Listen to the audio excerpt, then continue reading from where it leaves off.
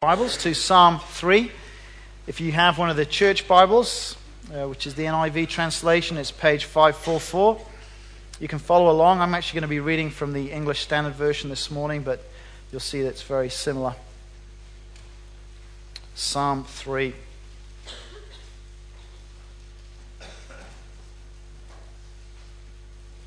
Page 544 in the church Bibles.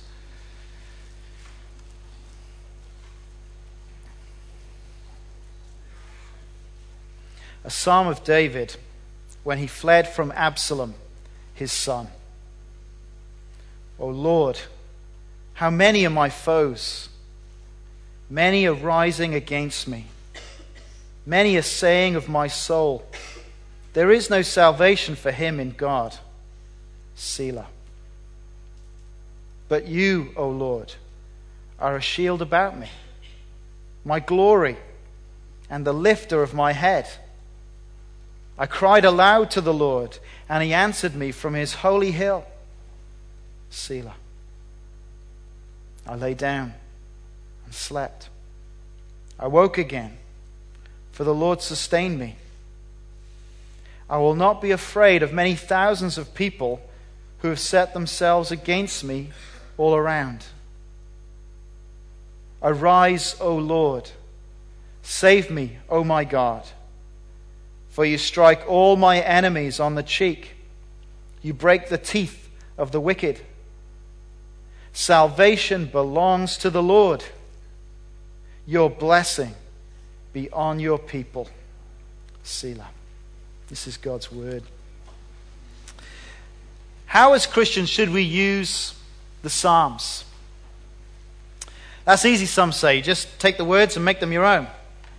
And it is a place where there are just so many beautiful phrases that we can easily turn to, words that we can find great help in our prayers. Whether in joy or even more often in our pain, we can find words in the Psalms that help us speak when we don't know what to say.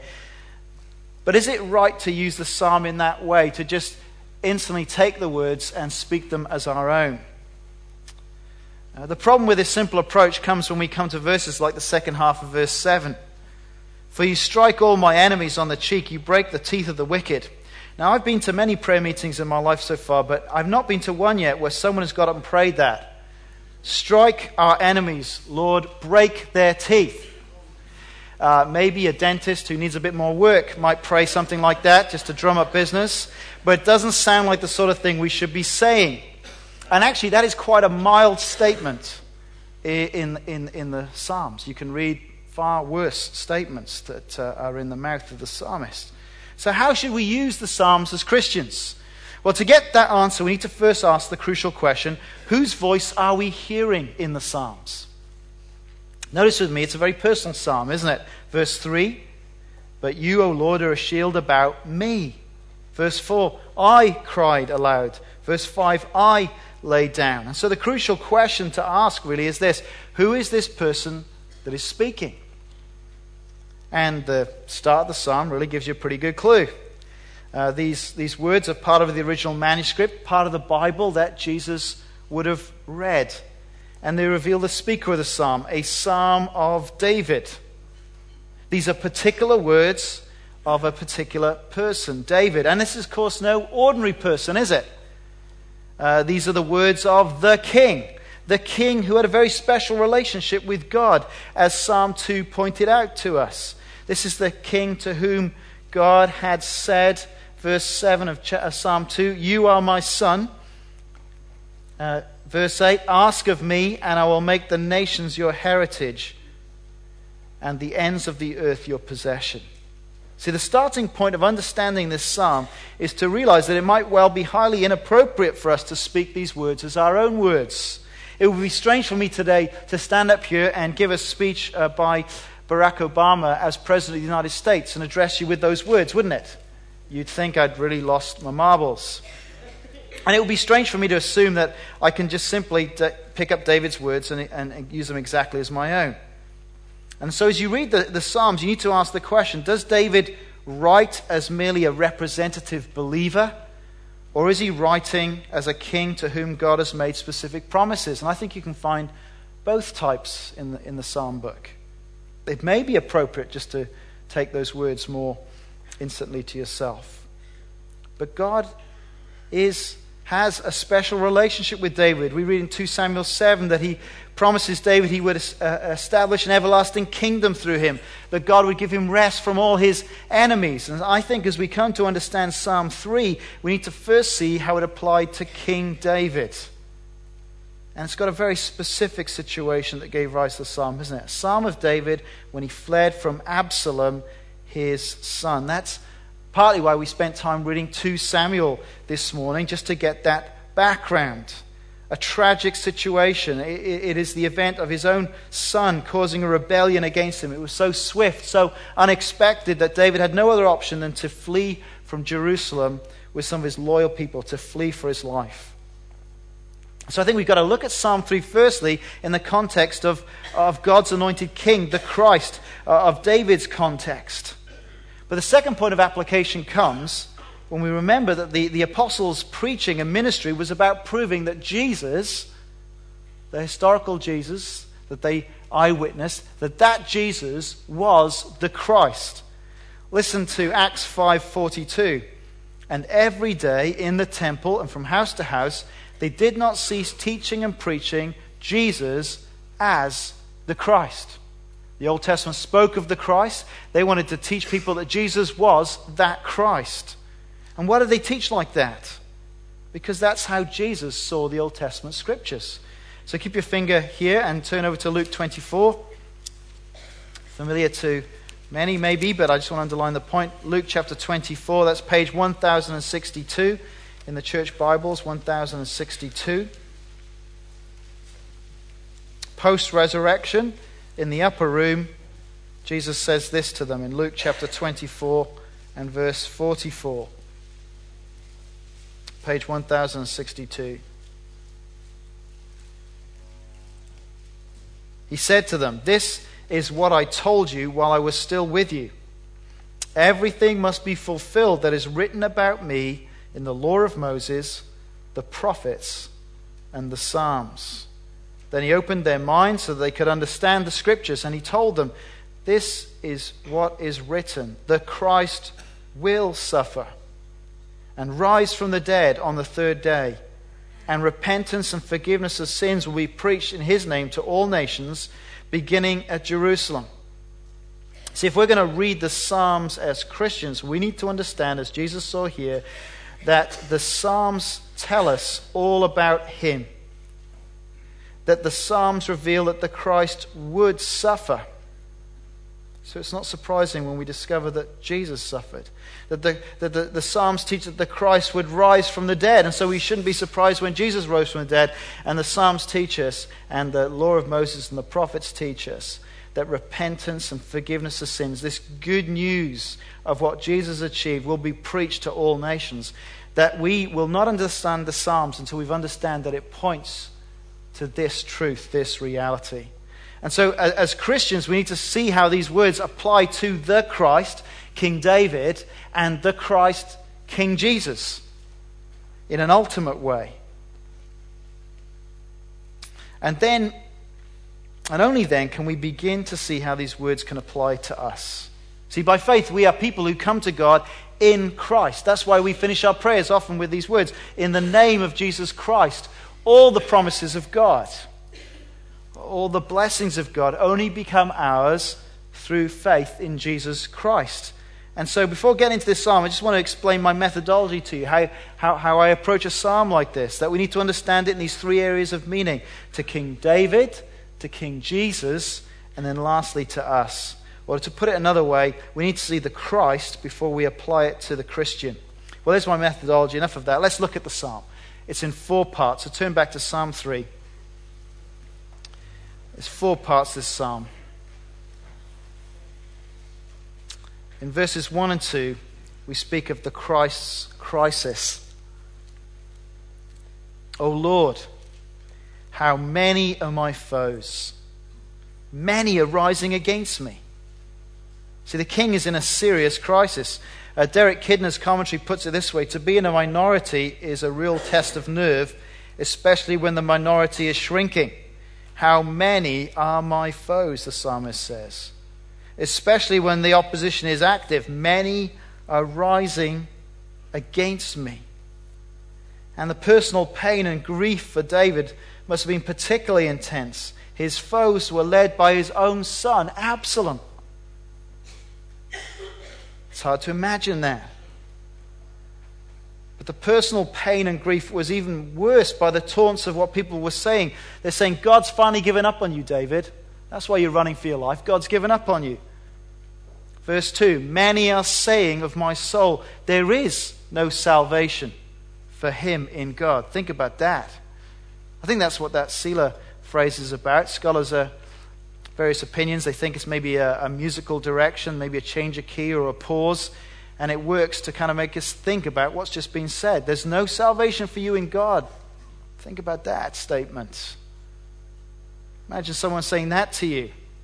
No hope now of any deliverance from your dark situation. God has given up on you. Can you think of any more desolate words?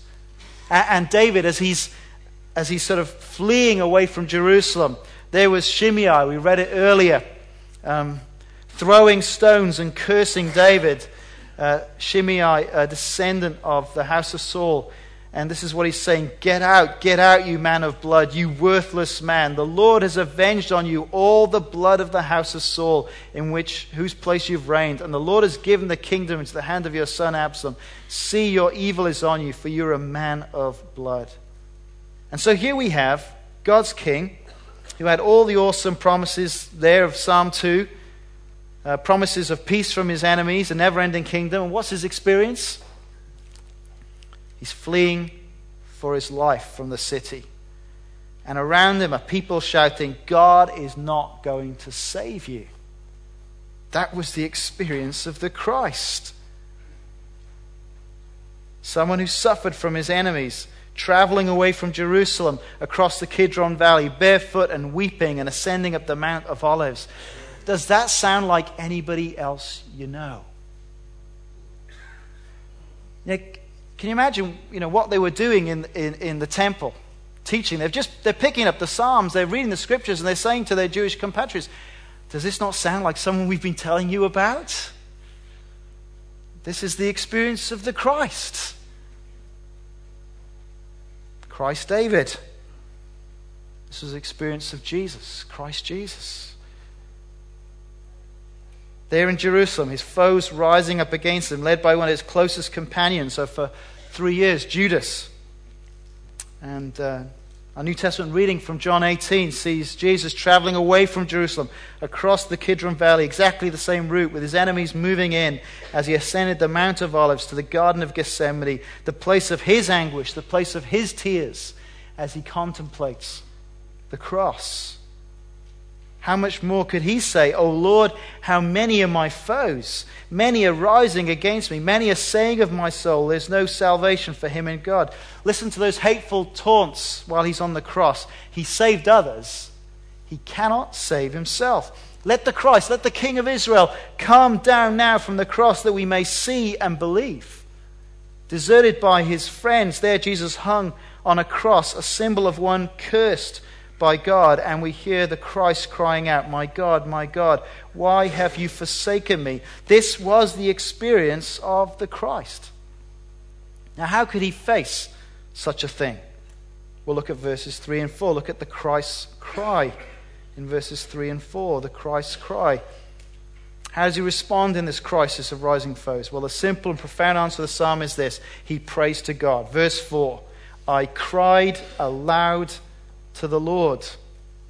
Terrible crisis, terrible foes. It's the sort of thing that can paralyze us. We can be overwhelmed with fear. But what the Christ does is to turn his gaze away from his foes toward God. And it is prayer that transforms his perspective. As he turns his gaze away from his enemies up to a faithful and mighty God, his enemies shrink in their threat and their significance as he considers the greatness of God. Verse 3, but you, O Lord, are a shield about me, my glory, and the lifter of my head. I cried aloud to the Lord, and he answered me. from his holy hill. Think about that, the psalmist says. Extraordinary words, really, for David as he flees from Jerusalem, isn't it? There he is, in apparent shame and disgrace. And yet, as he's going away barefoot and weeping, he can say, "The Lord is my shield. The Lord is my glory. The Lord is the one who's going to lift up my head." It was fascinating to me as I read the McShane reading this morning from Genesis chapter 40 that we get a little insight into what that phrase, "the lifter of my head," means. Genesis 40 tells us about Joseph interpreting the dreams of Pharaoh's cupbearer and baker who are in prison with him. And to the cupbearer, he says this is what his dream means. "In 3 days, Pharaoh will lift up your head and restore you to your office." Well, there's the sense of it. David, even as he's walking away in shame and disgrace, he says, "Well, the Lord is the one who's going to lift up my head. He'll restore me." He knows for certain that the Lord will answer his prayer, for God has made great promises to him, which he is sure that God will deliver on. And what does Jesus do? Surrounded by his enemies, facing the cruelty of men and facing the wrath of God in his place, as he stands in the place of sinners. Well, there he is in the Garden of Gethsemane. This king cries to his heavenly Father. Amongst the shame and rejection, Jesus entrusts himself to God's will. "Yet not my will, but yours be done." As you read through John's Gospel, on 3 occasions in John's Gospel, Jesus speaks of himself being lifted up. In John chapter 12, it says this, "Now is my soul troubled. And what shall I say? Father, save me from this hour. But for this purpose I have come to this hour. Father, glorify your name." Then a voice came from heaven, "I have glorified it, and I will glorify it again." And then in a few verses, Jesus says this, "Now is the judgment of this world. Now will the ruler of this world be cast down. And I, when I am lifted up from the earth, will draw all people to myself." He said this to show by what kind of death he was going to die. Jesus saw that God's glory would be revealed in that moment where Jesus would be lifted up to die on a cross. And Jesus faced that reality with courage, being strengthened through prayer as he cries to the Lord in the garden. And that's what enables him to have the confidence of verse 5 and 6, the Christ confidence. The Christ confidence in verses 5 and 6. "I lay down and slept. I woke again, for the Lord sustained me. I'll not be afraid of many thousands of people who set themselves against me all around." And again, this is incredible confidence, isn't it? Considering how precarious his situation is. If Absalom had obeyed the advice of Ahithophel, and who came in and said, "Look, now Absalom, now you're in Jerusalem, just march out instantly, overtake David as he's exhausted, and you'll be able to kill them all, and you'll have it all sewn up." And yet Absalom didn't listen to Ahithophel. God frustrated his advice. And David's in that precarious situation where really in a moment he could be extinguished like that. And yet he can say these words. He can sleep. He can wake up again, knowing that the Lord sustained him. You know, when our fears grow, it is hard at times to get to sleep, isn't it? It's hard for our minds to switch off. And if we get to sleep eventually, we can wake up early in the morning and our gut is tight and churning, and that issue is going around and around our heads. But not David. He's waking up to thousands of people against him. They're surrounding him, he says. Thousands of people. But instead of fear, he starts this terrible morning with faith and confidence in God. Some people have dubbed this psalm the morning psalm. A great psalm in the midst of conflict. He wakes up with great faith and confidence in God. And consider Jesus Christ as he hung upon the cross.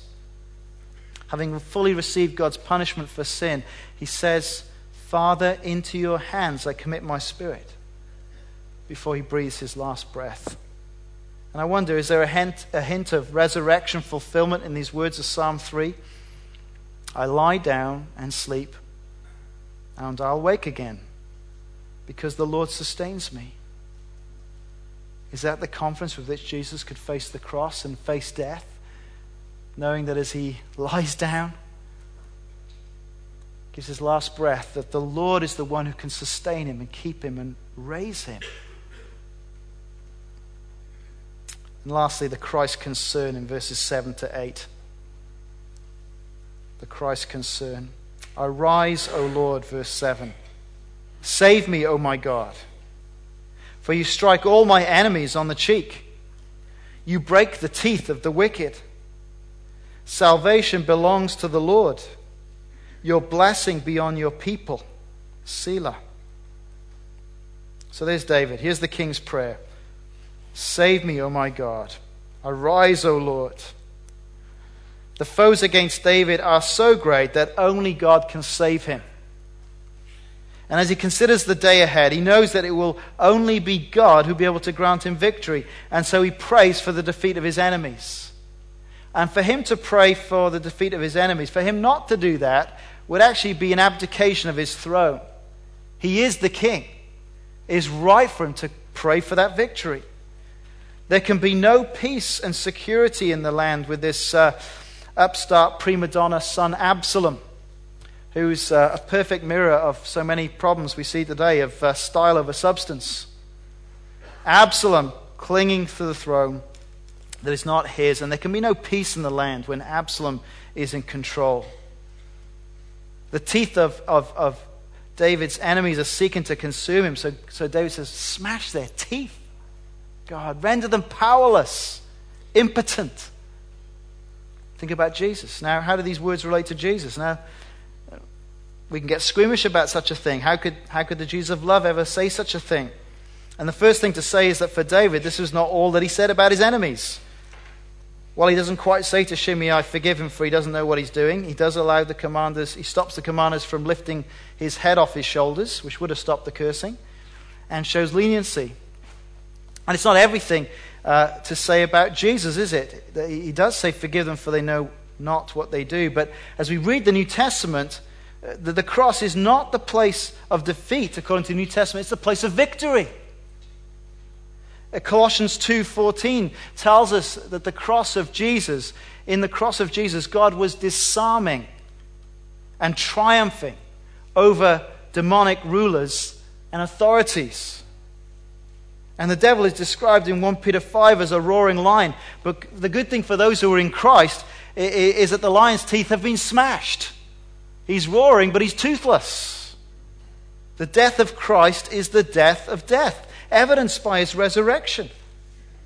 The victory won at the cross will be clear to all at the second coming of Christ. And on that day, all the enemies of God and his people will be totally conquered and defeated, including death itself.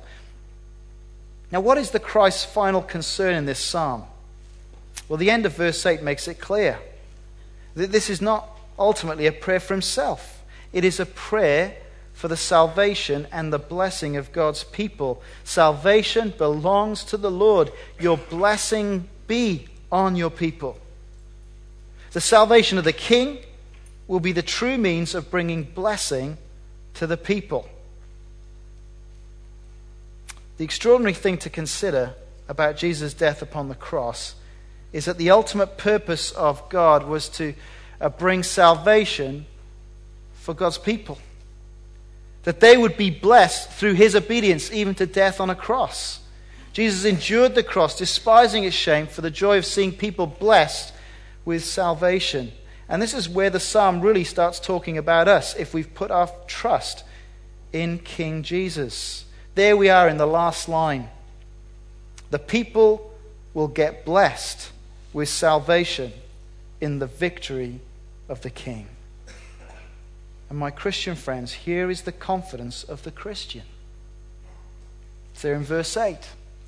Salvation belongs to the Lord. There is the confidence of the Christian. Salvation belongs to the Lord. However many foes that may rise up against us, they are not greater than the God who is determined to save us.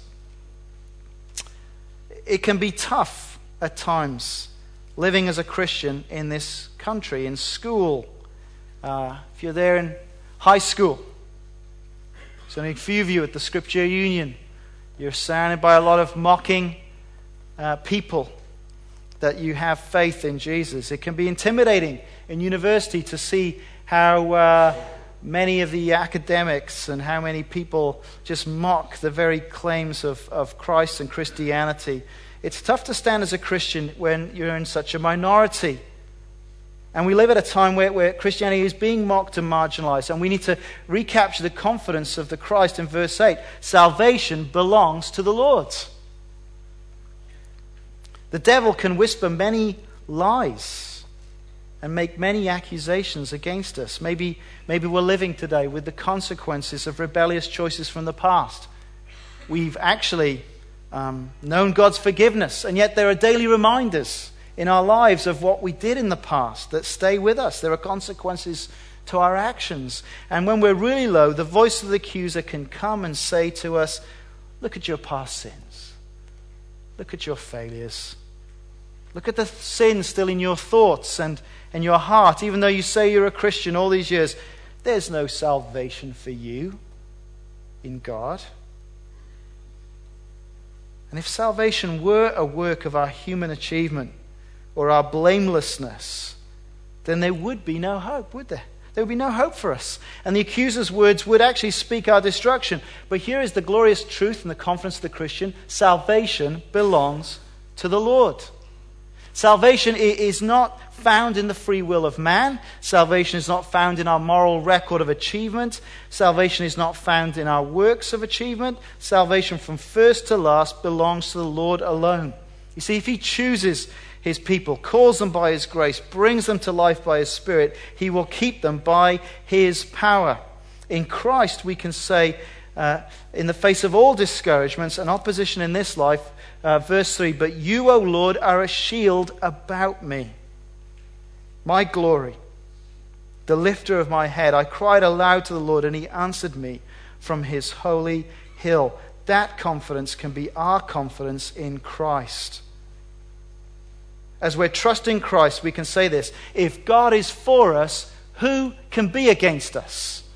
Think about that. If God is for us, who can be against us? And when we get that, even with unresolved problems and life-threatening situations, I mean, this is a psalm, he's still facing a terrible day. Even with unresolved problems in our life, we can sleep and face a new day, knowing that the Lord will sustain us. This psalmist is just another beautiful reminder of how intimately God is sustaining all of his creation. Why did you wake up this morning? You woke up this morning because the Lord sustained you through the night. The Lord sustains us by his power and grace. My friends, as we come to the end of our short lives, how is it that we can face death? Well, in Christ, death is not a step into oblivion. The New Testament language of death is this, that it is to lie down and sleep. Asleep in the Lord. Resting in the sustaining power of the Lord, who will awaken us with the trumpet call of resurrection day. Because of the victory of our resurrected King, we can lie down and sleep, even in death, without anxiety, without fear, for the Lord will sustain us. And with the other psalm, Psalm 23, we can say, surely goodness and mercy shall follow me all the days of my life, and I shall dwell in the house of the Lord forever. And my prayer is that that would comfort and strengthen us for this week ahead. Let's pray.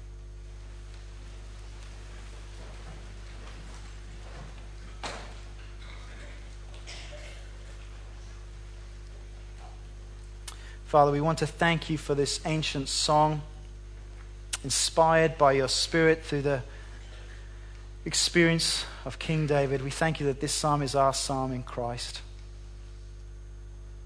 Lord, you know about the present struggles that each one of us face. Lord, some are very discouraged this day, facing great challenges.